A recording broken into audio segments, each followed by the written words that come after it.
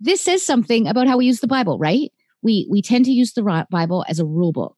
And, you know, can we find something? Can we find a law about that? Can we find a rule about that? So we look in Paul for a couple of places where he says something about women. You know, when women prophesy, they have to have their head covered. Or in Timothy, I do not permit a woman to teach. Oh, okay. There we've got the rules.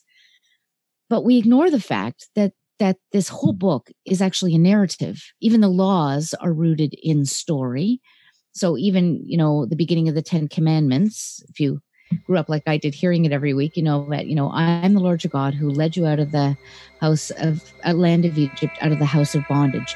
You shall have no other gods. Even the 10 Commandments are rooted in a story, a narrative of who God is.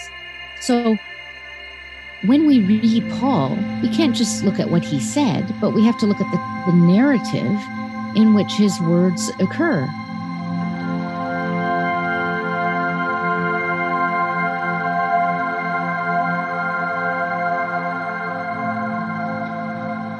What is happening, everyone? Happy whatever day it is that you downloaded this. I'm glad that you're here.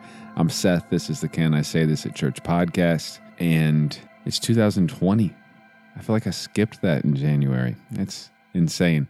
I don't know exactly when this episode will come out, but this is either like the last week of January or the first couple weeks of February, and it is flying by. I don't even know what's happening right now. So if you, for some reason, have gotten anything out of this free podcast, I want to make an appeal to supporting the show. You can do that one of three ways. The most helpful would be to just head over to the website for the show or click down on the show notes. Consider supporting the show.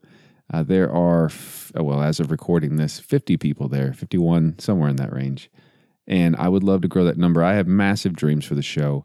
One of the things that I wanted to try to do this year, which just isn't going to work, is a live version of the show. But I realized it's just not feasible at the moment.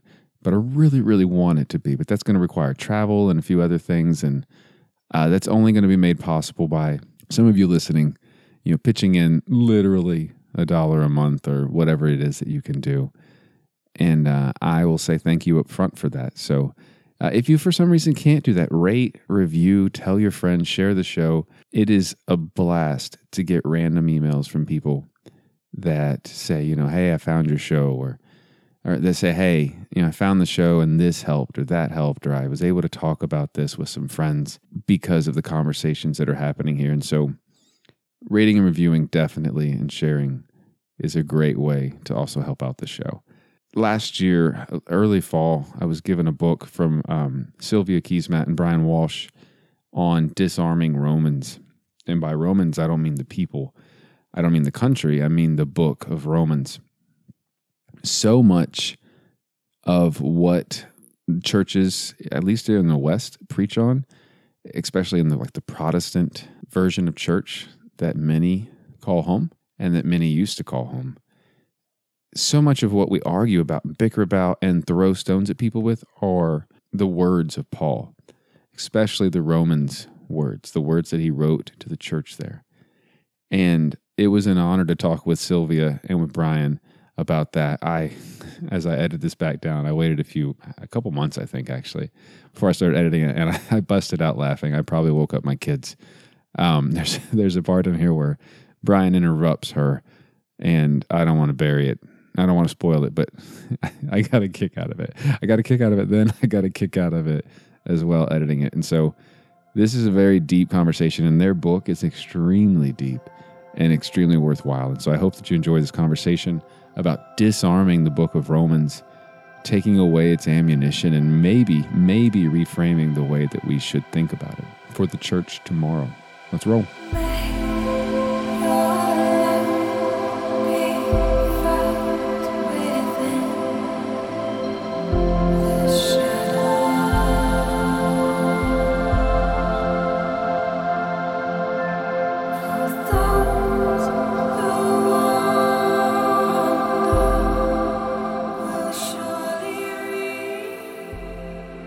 Sylvia Keesmaat and Brian Walsh, welcome to the Can I Say This at Church podcast. Based on some feedback from my wife, I recently did not say who I was, so I'm Seth. And so there was a confusion of who was who as the conversation went on a little bit into the conversation. So I'm going to try to remedy that on the fly because I was told that, I think, on Monday. So Welcome to the show. I'm glad you're here, and I'm thankful for your patience getting here. Okay. Good to be here. I always like to start with the same question because it's extremely open-ended and you can take it wherever you want. But briefly, very briefly, where do each of you come from as you approach faith? What's kind of a little bit of what makes you you? Well, I come to Christian faith as a convert. I was converted when I was 16 years old through an inner city mission in downtown Toronto. So for me, the Jesus that I came to follow through that ministry, and also through reading the Gospel of John. In fact, I read the Gospel of John one night in one sitting, and at the end of that sitting, I prayed the first prayer ever in my life, which was, God, if you're there, I want to know. And in the morning, something had happened, and I knew. So that the following of Jesus is both deeply connected to life on the street and urban realities and life in a world of turmoil. This was 1969. And my first spiritual crisis relates really well to your podcast. Can I say this in church? Because I went to church about 2 or 3 weeks after my conversion, because people told me that's what Christians do, and I couldn't figure out what they were talking about, because the Jesus that they were talking about didn't seem to relate to the Jesus of both my experience and my reading of Scripture. So I kind of think that I've been trying to resolve that for the last 50 years. What's one of the questions they wouldn't let you say? Or you felt tepid, intrepid? I don't know what the word is. Yeah, I mean, it wasn't so much that there was that I didn't think I could say things. It was that they weren't talking about things that seemed to relate to me. I mean, the very first sermon I heard was on stewardship, and I don't know why. As a 16-year-old kid, before the environmental movement had really taken off and the word stewardship came to have certain kinds of meaning, I don't know why, but for some reason, when the topic was announced, stewardship, I thought that would have something to do with economic justice. And of course, it didn't. It was about giving money to the church. It was about the church budget. Yeah, that's right. And so that was just sort of like, I don't know. I mean, I know I follow Jesus, and I know these are followers of Jesus, so that means they're my family, but I'm not feeling part of the family. And I grew up completely differently. So I grew up in the Christian Reformed Church with a heavy emphasis on the Bible, but not very evangelical at that time. It is more now. And at the age of 12, felt that God had called me to the ministry, actually to preaching, which you couldn't do if you were a female in the Christian Reformed Church at that point. So I found myself eventually in the Anglican Church. I didn't go to seminary because I couldn't see a future in that, and became a biblical scholar instead. And ironically, what that call was when I was 12 was I really wanted to share the story of Jesus. I wanted to tell people about the Bible and explain it to people. And that's what I do. That is the calling I fulfill. And of course, now I also preach. So that's a nice side benefit. But, over the years, thinking about how that story, how the biblical story and the story of Jesus relates to, all parts of our lives, what it means for every decision we make. That's sort of what I've been spending my time struggling with and trying to help other people struggle with. I don't know much about the denomination. Would they let you preach now if you reset the clock? Yes, they would. They would let me preach now. So I have preached quite a bit in the Christian Reformed Church as well. In fact, I kind of straddle both worlds a little bit. We do a lot of speaking in the CRC, but then also in the Anglican Church, which is our church home. Brian, you preach as well currently, right? Or I feel like you did or do one or the other. Yes. Yeah. I preach in our own parish, but I also pastor a community at the University of Toronto called Wine Before Breakfast. I'm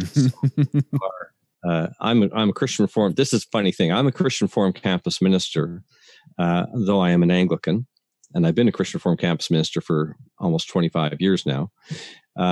And so we began a worship community actually 1 week after 9/11, September 18th, 2001. And that community is called Wine Before Breakfast. And I pastor that community and I preach, though I don't preach the majority of the time. I think it's really important that we raise up people to open the word within the community.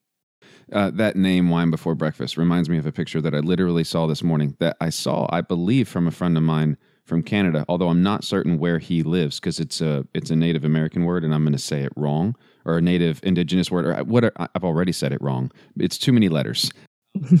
But it said something to the effect of, my church has a practice of allowing people to make their own bread as they bring, like the members make the bread as they do communion. Yeah. He's like, but I just want to be clear, I'm tired of whole wheat. I'm really tired of it. And then someone else commented, yeah, but remember when the pastor got mad when someone put raisins in the bread? And they did it as a sarcastic joke because raisins are the derivative of wine. And so really, I'm just trying to do a twofer, but apparently nobody was having it. And I belly laughed. I belly laughed so hard. So hard. Because it didn't hit me at first. I was like, oh, clever. Somebody got me. So you have written a book, and a rather large one at that. And I will say, I struggled reading through Romans because the way that I have read it historically, even up until recently, was with a different lens than the way that y'all approach it. And so the name of your book is Romans Disarmed. What does that mean? How has Romans even been armed to begin with? Well, there's a double entendre. That's French for double meaning. Just I was with you. We're from a bilingual country. I just thought I'd share that with you. So there's a double entendre in the title. And the first is the epistle to the Romans has been armed. It's been used as a weapon. And it's been used as a weapon at least since the Reformation and probably before. So that it becomes a text that is used as a judge of orthodoxy. It's used as a weapon against other Christians. And so there's a sense of weariness amongst so many with this letter. You come to it and you think, oh my goodness, who is going to get hit over the head with this one this time? Yes. There's of course, the Romans Road way of reading it, which is a couple of proof texts that become the path of salvation, and that itself can be used in what seems to us to be rather abusive ways towards non-Christians. So there's that arming that we think, no, we have to find a reading which disarms that reading. Why? Not because we're liberals and we don't like to beat up on people, but because it's a fundamental misreading of the text. The text is all about bringing a community that is already at enmity with each other, bringing that community together. So how on earth can it be appropriately used to continue to split up communities? So that's the first sense of disarming. The second sense is we think that Paul's letter to the Romans disarms the empire. It subverts the empire. So there's that second meaning to what we mean by Romans disarmed. So reading the letter in the context of its first century imperial world, and then overhearing that speaking in the context of the 21st century imperial reality. So double meaning of disarmed. You focused on two things there I want to zero in. When you say community, so for Paul, that would be the Jew and Gentile community there in the church in Rome and how they're having some issues, correct? Yeah, that's right. That's right. And it's that community has been shaped by recent political events in in Rome. So, in the year 49 under the Emperor Claudius, a lot of the Jews were expelled from Rome, including Prisca and Aquila, who we meet in the book of Acts, who are now back in Rome because Paul mentions them at the end of Romans 16. So you had a church where all of the Jewish leadership had to leave.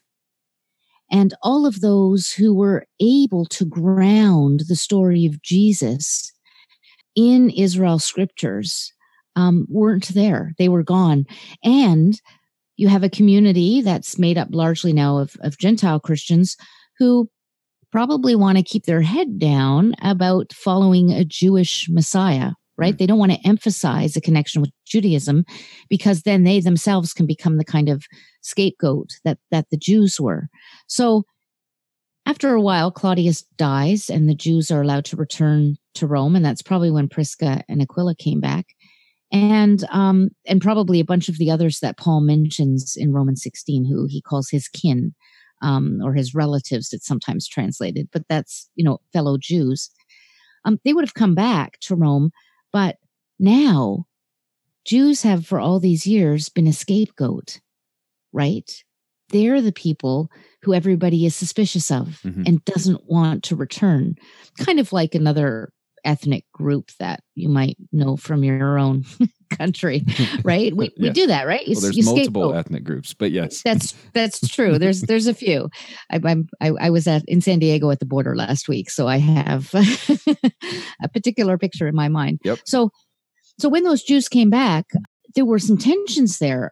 Probably some in the Christian community wanted to welcome them with open arms, but there were probably a significant group of people who didn't.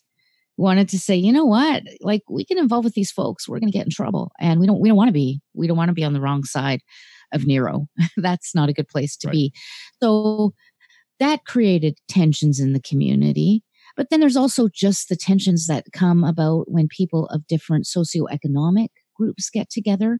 So you have people who are very, very poor, people who are slaves, and the tensions that come about with people from different ethnic backgrounds. So, is it okay to eat meat? Well, Gentiles think it's fine to eat meat that's been offered to idols. All meat in the ancient world was probably slaughtered in a temple in some form.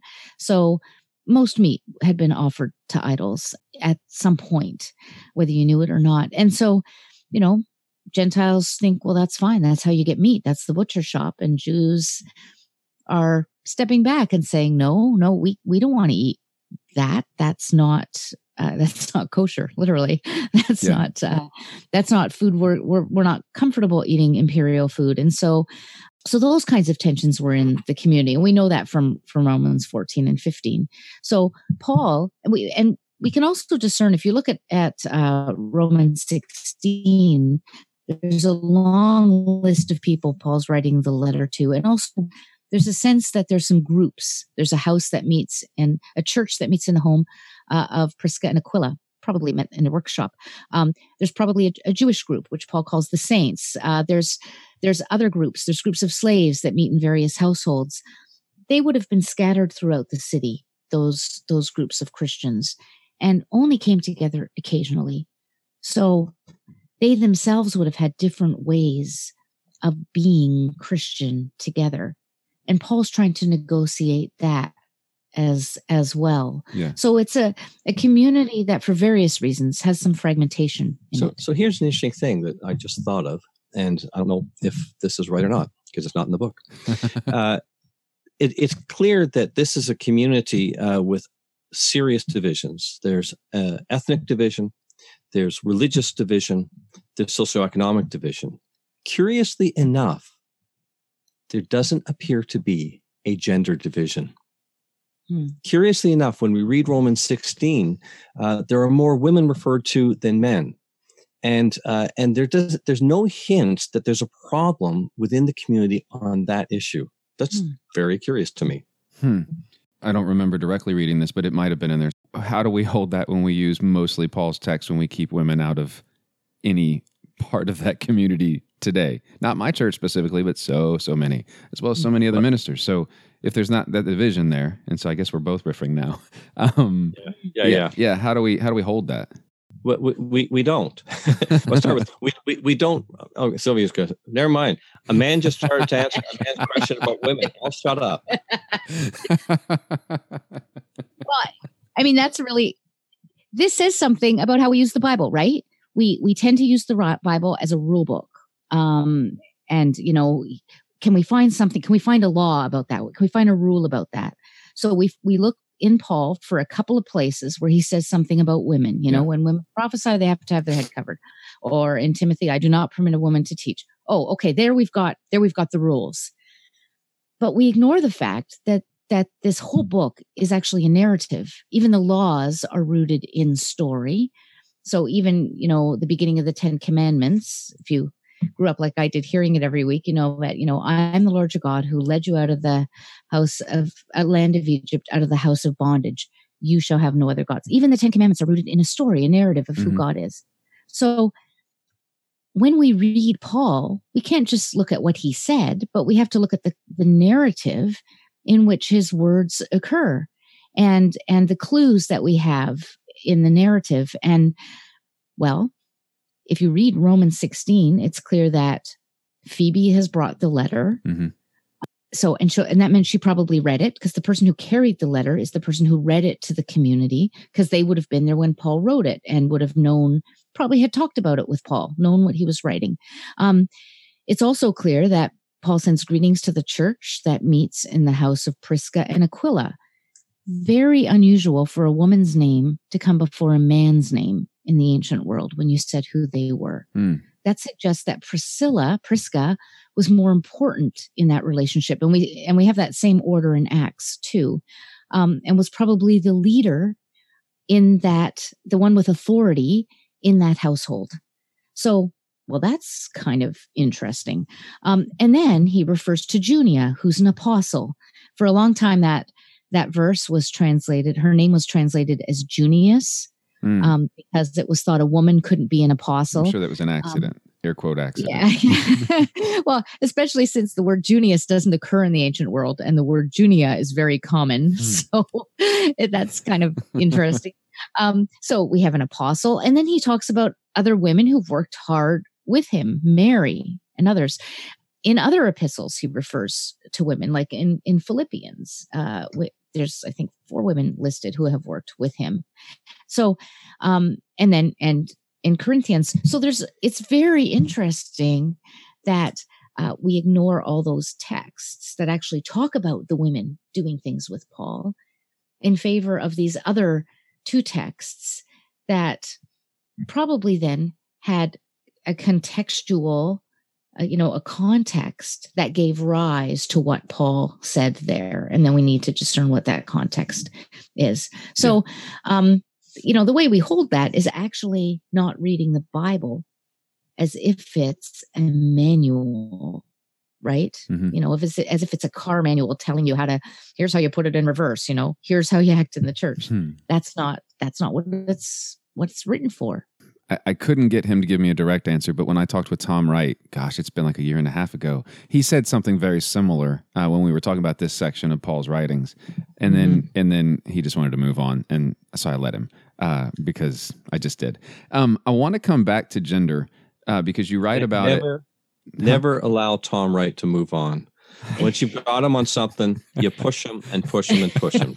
Just saying. Well, to be fair, when he had said yes, I'd done like 20 of these, and I had no back catalog, so really no legs to stand on. And I was like, I get to talk to Tom Wright. And so if I have him back, I'm sure I would just probably have to ask him. I probably will, but there was a bit of trepidation on my part, I think, of this man that wrote so many books on that shelf right over there is literally talking to me. This is exciting. It was, for me, it would be like meeting like LeBron James, kind of thing. Little. For me, it'd be like meeting Wendell Berry. Fair enough. What? Meeting Tom? No, that's higher than meeting Tom. Oh, okay. I did my doctoral work with Tom Wright, and Brian's known him for many, many years as a friend. So I have a question that is a derivative of something that you say in the book, and because I like sarcasm, I would like to know, what is y'all's issue with cell phones? Because you talk about having a problem with cell phones, which I find odd, because we're talking on, at least I'm on a MacBook. I don't know what you're on, but so what's the problem with cell phones in relation to Romans? Okay, so I'm also on a MacBook. Well, I mean, we try to articulate this in the book. There's a whole bunch of problems with cell phones. That where we talk about cell phones is the chapter where we're talking about Paul's vision for the restoration of creation and the healing of creation. There's been a lot of work done on the environmental costs of cell phones. Mm-hmm. So just the materials that the metals that are in the phones are mined in very unsustainable ways. There's there's child labor used in mining those metals. So there's an issue of justice and an issue of environmental justice in relation to cell phones. I realize that those things also apply to the MacBook that I'm currently speaking to you on. But the other thing about cell phones is the incredible social cost of them, right? I mean, more and more, when we started the book, there weren't that many studies about this. And as we wrote, more and more studies came out linking cell phone use to increased depression amongst teenagers. Studies talking about how it's not actually just teenagers. There's an addiction that happens with adults and teenagers with, the dopamine hit that you get when you're on a cell phone and you get a notification. There's studies about how they distract us from so many things. And then there's just the things that we use cell phones for that we can look around and see socially in terms of, people are looking down on the streets. So before, I think that actually that this one is huge. It used to be if you were walking, even in a city, even in Toronto, from the subway to your house, you were passing gardens, you were passing parks, you're looking at people, you're looking at things. Now you're still looking at a screen often or talking on the phone. And that creates this disconnection to the world around you. So there's the way that cell phones feed into that. I don't even need to talk about the whole sexting thing and the inappropriate things that we look at on cell phones. That happens too. And then there's the other end of the environmental piece. What happens when we're done with cell phones, right? What kind of contamination, toxicity is going back into the ground when we're finished. So it's a whole package as to what it's doing to us personally, as a culture, environmentally, all of that. And interestingly enough, recent biblical studies have shown that that the idols they talk about, when you talk about idolatry in the Old Testament, often they were very small, little 3 to 4 inch statues made of metal that fit in your pocket. So you could carry them around as kind of a comforting thing. The parallel on having something that you trust in your pocket. So get rid of your car keys. Around. Get rid of the car keys. Get rid of the car keys. That's all my trust is in the car keys. If you had seen our cars, you would not believe that to be true. Well, I will say I find it comforting. I make the joke just to segue out of that. But I wanted to touch on that. But I often if I can't find my phone, I'm usually fine with it. Although I only have notifications turned on for text messages and phone calls. I get no other notifications, which actually causes its own problem. Because then when I open up Facebook or email or something like that, it's overwhelming. There's 800 unhandled things that I don't know how to triage. But during the day, it's really nice not to be bothered, except for something that's going to result in an actual voice or something derivative of voice. And it's almost always just my wife. My call log and text log is pretty much just my wife. So that works well.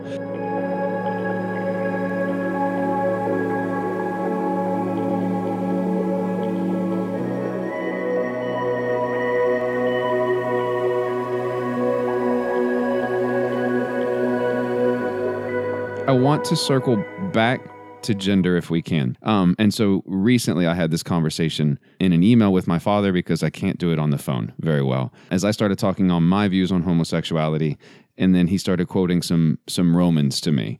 What do we do so when we talk about Romans as proof texting, as you did earlier, how have we gotten there? What do we need to do with that as we talk about gender?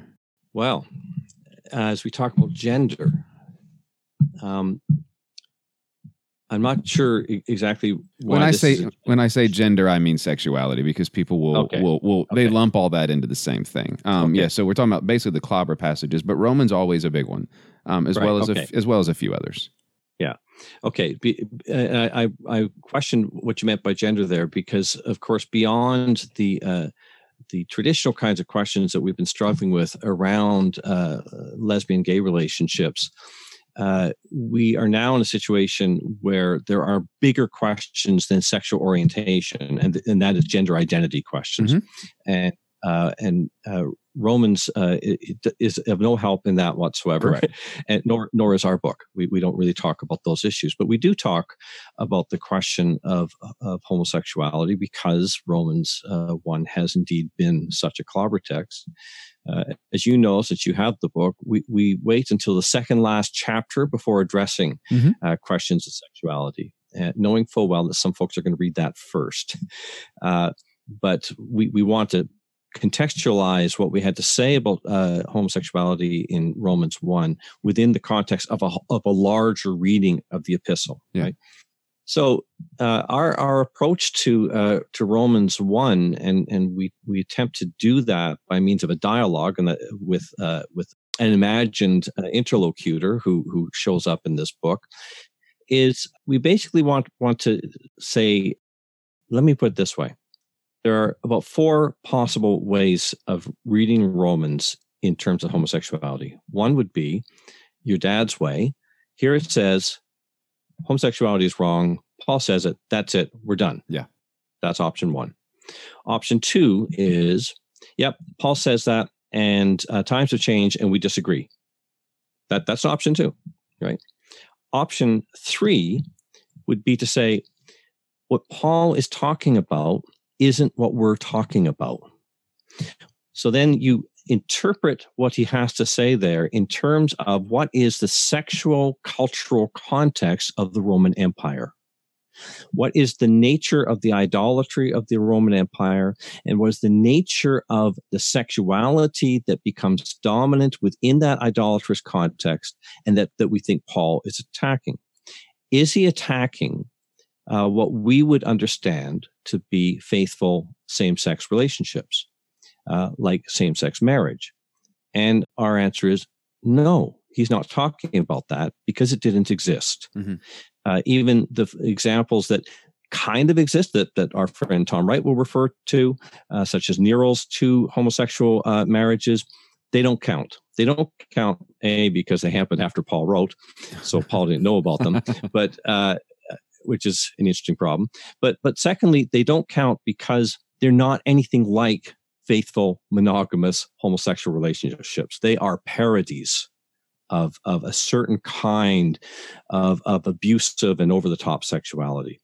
When we look at the sexuality of the empire, we see a sexuality that is violent, that is unjust, that is set in power relationships that are exploitive. Is Paul against that? Yes, he's against that. Now, before I go to the next point, did you want to add something to that, Sylvia? Sure. I mean, I think that when Paul talks in those verses about first, women exchanging unnatural acts and engaging in unnatural acts, and men engaging in unnatural acts with other men, there would have been 2 things. One, it doesn't say actually that women were engaging in unnatural acts with women. And in fact, the early church fathers, when they read those verses, interpreted it to mean women engaging in unnatural sexual acts with men. So, in the ancient world, sex is about power and men are to be dominant. Sex is still about power in most of the world today, but men were to be dominant and women were to be submissive. If those roles were flipped, that was considered unnatural. And so the church fathers interpreted this text to mean that women were taking some kind of a dominant role in sex with men.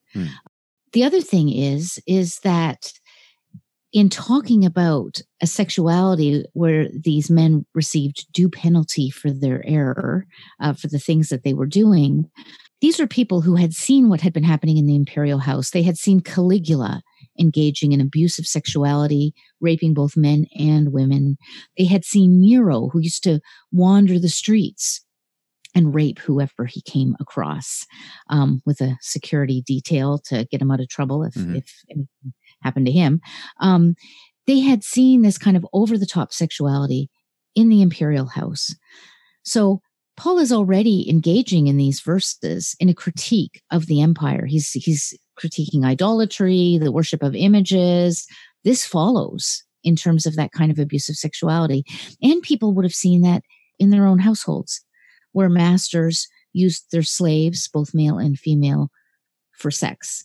So this has a referent in a certain kind of violent and abusive sexuality that people would have seen all around them, and that had nothing to do with a committed monogamous same-sex relationship we're talking about today. Yeah. But I think Brian has his fourth point to deal with here. Just to riff a little bit more on that. So if we're going to read Romans 1, and we're going to read it in the context of empire, and especially in the context of the sexuality that happens at the top of empire, then, maybe we should be reading Romans 1 in light of the sexuality and sexual practices of the President of the United States. Romans 1 as critique of Donald Trump and that kind of sexuality at the highest level. That's where Romans needs to come to the Me Too movement. And Too comes to the church, and Me Too has to now come not just to Hollywood, but to the Oval Office. Yeah. So I'm sorry, I just had to put that out there. No. So that's the riff, or that's the fourth point? That's the riff. Okay. The fourth point. The fourth point is exegetical. We have to ask ourselves, what is Paul talking about here? Because the context, and I'm just going to read, begins in 1:18. For the wrath of God is revealed from heaven against all ungodliness and wickedness. And the word wickedness there would actually injustice. Oh, things falling apart. Yeah, I was grabbing my Bible. I knocked over another book. I was going to read with you. For the wrath of God is revealed from heaven against all ungodliness and injustice of those who by their injustice suppress the truth. So there's a suppression of truth here. For what can be known about God is plain to them, because God had shown it to them. Ever since the creation of the world, his eternal power and divine nature, invisible though they are, have been understood and seen through the things he has made, so they are without excuse. Okay, so the problem here is that folks know the creation reveals. There's something revelatory about creation. And what's it revealing? It's revealing something about God, his power and his nature. And this is being suppressed. Now, notice that this isn't a reference to Genesis 1 or Genesis 2. This isn't a reference to the binary nature of human sexuality. It's not a suggestion about anything having to do with humans at all. This is creation reveals something about God. Well, we're going to ask, what would that mean? A Jew writes that creation reveals something about God. What would be our intertext? What would be the allusions? Where is this coming from? And the answer is it comes from the Psalms. So if you start looking at the Psalms, and you specifically look at Psalms that are addressing how creation reveals something about God, what you find is that creation, Psalm 33, others, 98, I think maybe 146, that creation reveals that the nature of God is that God is a God of loving kindness, faithfulness, or covenantal love, faithfulness, and justice. So if you suppress that, then within a biblical worldview, you then embrace idolatry because you're not imaging God. And if you're not imaging God and you embrace idolatry, you will not image the nature of God, which is faithfulness, justice, and loving kindness, covenantal faithfulness, covenantal love. So what is Paul attacking? Later on in the chapter, he's attacking economic practices, that whole list of vices that nobody seems to want to talk about because they're all concerned about homosexuality. They don't want to talk about their sin. They want to talk about somebody else's. This whole list of vices, you take a look at them, my goodness, they're mostly economic in nature. So you engage, if you're not imaging God, you engage in economics that is not just, not rooted in covenantal faithfulness, and not compassionate, etc. So then, what kind of sexuality is Paul attacking? He's attacking a sexuality that is not shaped by the image of God, a sexuality that is not rooted in loving kindness, is not just, is not faithful. Well, that sounds like the sexuality of the empire. That sounds like the sexuality of our lives today. So again, he's not talking about faithful, monogamous same-sex relationships, but rather, I think that Paul is offering us, as we interpret this now 2,000 years later, a model for what human sexuality is supposed to be like, regardless of the gender of the relation of the couple. Yeah. Sylvia, you leaned in. Did you have anything else? Oh, and when Brian just said that looks a lot like our sexuality today, I just wanted to clarify. I think he meant the sexuality of our culture. I assume that's what he meant. Personally, our sexuality today. Unless there's something he's keeping from me. I assume not. We're running out of time. So there are two other things I wanted to talk about. I'm going to focus on one first, and then if we have time, I'll get to the other. You brought up the president, and so soon, yesterday, I mean, we're going through an impeachment, but we're also about to go through primaries, a presidential election, so many changes. And so often, and it's one of my favorite memes, there's a picture of, I think, George Washington and a bunch of other people that say, guys, I read Romans 13. I'm going to apologize to George. We can't do this. Sorry. We're going to, war's off. And now that's badly paraphrased, but that's effectively what it's saying, which I love that meme because how funny is that? But how did we get from something like that meme to the way that we do Romans 13 now, where you'll see, who is it? The Dallas Baptist, what's his name? Jim Jeffries, he'll use Romans 13. The past Department of Justice, what's his name? Can't think of his name now. A lot of people will use Romans 13 as just do what I said. This is the president of the United States. Obviously, he's doing what needs to be done. He's got full authority to do it, and you're a horrible Christian if you are not falling in line. Okay, so we just lost you. Oh, no. Our internet connection is unstable. You just said Jim Jeffries, and... Sure. So basically, how do we get from... the way that we look at Romans 13 now with pastors like Jim Jeffries or the past Department of Justice head, I can't think of his name now. I think he's from Mississippi or Alabama. Just can't think of his name at the moment. Jeff Sessions? Yes, that's it. Jeff Sessions? Yeah. So the way that people will use Romans 13 is saying, and many pastors as well, of if you are not falling in line with the government, with the president, with your congressman, with your senator, with your governor, whatever it is, you are not a faithful Christian, because that's not what Paul was telling the church in Rome to do. You really need to suck it up and just deal with it to be faithful. How do we break that apart? How do we wrestle with that? Well, two things. First of all, we need to read Romans 13 in the context of Romans 12, right? Paul has just outlined in Romans 12 an alternative polis, an alternative community that is supposed to be welcoming to the stranger, to walk with the oppressed, to forgive the enemy. In fact, to give food and drink to the enemy, which is something we're not practicing today very frequently. Nope. And then he moves on to Romans 13, and it's like he's setting up a contrast between the community you see in Romans 12 and the state.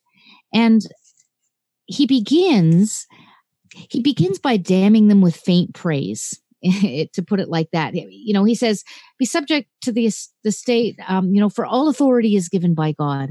And right there, normally, if you were reading something that was in praise of the Roman Empire, it would have been an over-the-top, lavish document or statement that talked about all the virtues of the empire and how it had been given its right to rule by the gods Roma and the god Zeus or Jupiter, I guess, in Rome, and Mars, and all of this would have been rooted in this pantheon that is looking of the gods, that's looking in favor on Rome, which has all these wonderful attributes and brings justice and brings peace. And Paul, on the other hand, isn't actually doing that. He's sort of saying, look, you got to keep your eye on the state, because they carry a sword. And Nero prided himself on ruling with reason. So twice during his rule, the doors of the temple, actually it's the temple of Janus, had been closed, demonstrating that there was throughout the empire. So he didn't consider himself as a ruler who ruled with force and by means of the sword. So even saying that in this passage, Nero would have considered insulting. Wait a minute, that's not why you open. So it's the equivalent of Paul saying to somebody, see those guys on the playground? Do what they say, because if you don't, they're going to beat you up. Yeah. So just stay out of their way and realize that they're the guys who control the playground, rather than see those people on the playground. They see those guys over there. They're in charge of the games on the playground, and you want to go over there because you're going to have a good time with them. Right. That's a very different thing. So he's telling the people in Rome, keep your head down around the state. This is a state that rules with wrath and with violence. And then at the end of that passage, he says, pay taxes to whom taxes are owed, give fear to whom fear is owed, honor to whom honor is owed, kind of begging the question about whether any of these things are owed to the state, except maybe fear. He has said that earlier. Mm-hmm. But then he says, owe no one anything but to love one another. So at the end, he kind of subverts that last sentence and gives the suggestion, ties it back in with Romans 12. What do you actually owe the state in the end? You owe it your love. Because remember, I just said you love your enemies. Yeah. That's how we subvert the violence of the state, by meeting it with love. And love becomes the way that this community, the stance of this community against the violence and control of a violent empire. So that means, are we to love Donald Trump? Nancy Pelosi says she prays for Donald Trump every single day. Mm-hmm. There's a certain kind of love in that. Yeah. And we are to extend that love to all the people that are being oppressed and that are suffering under this particular presidency as well. Yeah. So here's the thing. How did Romans 13 ever get used to legitimate the empire? Well, Christianity became part of the empire. Right. Once Christianity becomes part of the empire, then the text needs to be reread and becomes read in such a way that it legitimates the empire. So if we're talking about disarming Romans, one of the things about Romans 13 is it has been used and used and used to arm imperial forces. It's been used as a way to arm the empire. And I just find that here is a place of not only blasphemy, but apostasy. Here is a place where a misreading of a text is used to legitimate Christians getting in bed and supporting what is clearly an unchristian regime. Yes. So when people ask me, usually in the States, what about Romans 13? Mm-hmm.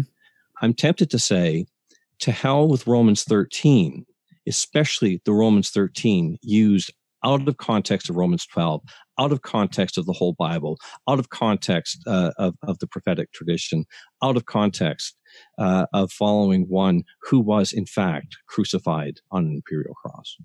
I don't know if you're familiar with this book or not. Mark Charles and Soong-Chan Rah wrote a book called Unsettling Truths. Like, it goes all the way back to Pope George Gregory, the papal bulls there about the doctrine of discovery. And then, that was an infuriating book to read. But yeah, that's, hey, we did this thing. I need permission to kill people. How can we do this? Because I would like what they have. I really like what they have.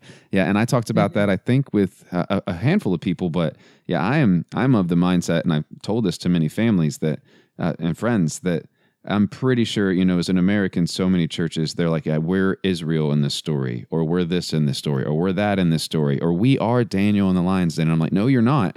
You're Babylon, you're Persia, you're Rome. Because the Bible seems to be written to the poor, the oppressed, and the meek against the militaristic superpower of whatever the time period is, of whatever book you happen to be reading in the Bible. And for those that are keeping score, we are the military superpower. So stop it. But people don't like to hear that. So yeah, we have seen the enemy, and it is us. Yeah. Yeah. So I want to end on this question. If Paul was here right now, like literally in between the two of you, and he was to reframe anything in Romans, do you think that he would say anything different with what you've learned and studied and kind of taken from the text? Like if he was to rewrite it and instead of calling it Romans, we'll call it DCians, or we'll call it whatever the capital of Canada is, or Africa, or London, or whatever the capital is. Like if it was to be rewritten, do you think any of it would change, or does it all pretty much hold the same power and authority based on the context and culture that we have today, worldwide, not necessarily America or Canada-wide? Yeah. Well, I mean, our book is an attempt to hear Paul speak into our context. And so the answer to your question is yes, we think that what Paul has to say in the first century to the Roman Empire will be and needs to be spoken into our own imperial context. Whether we have been totally faithful in our interpretation of Paul, well, that's up for discussion. Perhaps not. Perhaps if Paul was sitting here, he would say, "Are you guys serious? That's not what I meant at all." And we need to be open to that. But what is imperative is that a faithful reading of Paul must be a reading that addresses Paul's revelatory power and prophetic power into our own context. So if you engage in a historical reading and you leave it at the historical reading, you leave it at exegesis, or even you leave it at systematic theology and theological formulations, then you are engaging in an unfaithful reading of Paul. To be faithful to Paul is to hear him speak into our context. Whether we have done that as faithfully as we should, that's for the reader to discern. Yeah. And I think that Paul would, it's a very interesting question, by the way, Seth, a very interesting question. I think a lot of what Paul is saying there about, the power of death and the dominion of death and the dominion of life, a lot of that translates right into our own context, economically and politically and environmentally. What doesn't translate so well is the thing you've just made, that the Christian community, the point you've just made, that the Christian community in Paul's time was a small, oppressed community. And now Christianity, is the empire, right? So I think actually the decline of the church is a good thing. We need to become that marginalized people again before we can follow Jesus faithfully. But the other thing that I think has changed a lot is that when Paul was writing, his own people, the Jews were also the scapegoat of the empire, and they have been throughout much of history. But what's happening now in Israel and Palestine is actually a situation where some of Paul's people, and I know there are a lot of Jews who are against the occupation of Palestine, and that's important to say, because otherwise we fall into that other trap of scapegoating a whole people. Yeah. But those who are powerful in that context are now oppressing the Palestinian people. So I think Paul would have something different to say to his own people if he were rewriting this letter about them missing their own calling to be faithful image bearers on behalf of those who are being treated unjustly. So that would be a big change. I think that Paul might make, but who knows? Because I think he was a stubborn old coot too. Probably. I think we all are, and most of the time, with whatever this is what I'm passionate about. We're all a bit stubborn. So yeah. Thank you again for coming on. I'm going to end it. I think that's a good spot to end. Actually, that is the question that I wanted to ask last. So it's going to have to be the end because I don't want to make them up after that. But thank you so much for coming on. I will say also, it has been extremely easy to interview two people. I've done it often, but usually it's two different Skype connections with multiple. It's just a hot mess. It's really nice we're in the same room. It's really, really nice. But thank you for the book. It genuinely is challenging. There is, I recently found out, I think yesterday, I was Googling a few things, and you've got like some study guides that go along with parts of the book. It doesn't seem like it's finished yet. Those are very helpful. But thank you again so much for coming on. Where would you point people to that as they want to grab the book, and I recommend grab the book. It's worth the price of entry. Where would you send people? If you want to buy this book and you have a local bookstore, go there and ask them to order it. Okay. They can order it from the publisher. If you are going to buy online, you want to go to Hearts and Minds Books, which is a shop run by Byron Borger in Philadelphia. Harrisburg, Pennsylvania. Hearts and Minds book. That would be great to support him by buying the book there if you're buying online. Do not buy from Amazon. Don't do it. Don't do it. That Hearts and Minds book, I feel like, doesn't he come out with maybe quarterly, like here's like 10 books that you should really be like investing some time in? Yeah, more often than quarterly, and they are mammoth essays, and they are really worth the time. Yeah, delightful. Yeah, I've read a few of them, and I'm like, this is really good. This is really good. But thank you so much again for coming on. I've enjoyed it. Pleasure. Thank you, Seth.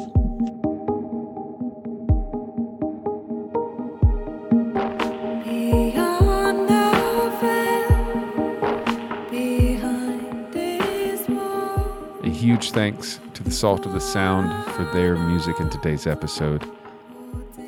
They have been gracious enough, and I hope that you will go and listen to their music. Just hit play, get them the listens. Just hit play. That's fantastic. Fantastic music. And they have been such a big help by allowing me to use the show in a more long-form basis while I work on the back catalog of transcripts.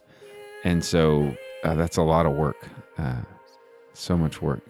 And I'm very appreciative. So support the artists that allow this show to use their music, and Salt of the Sound is a big part of that. So I hope that each of you are having an amazing week. Truly hope that. Be blessed, and I'll talk with you next week.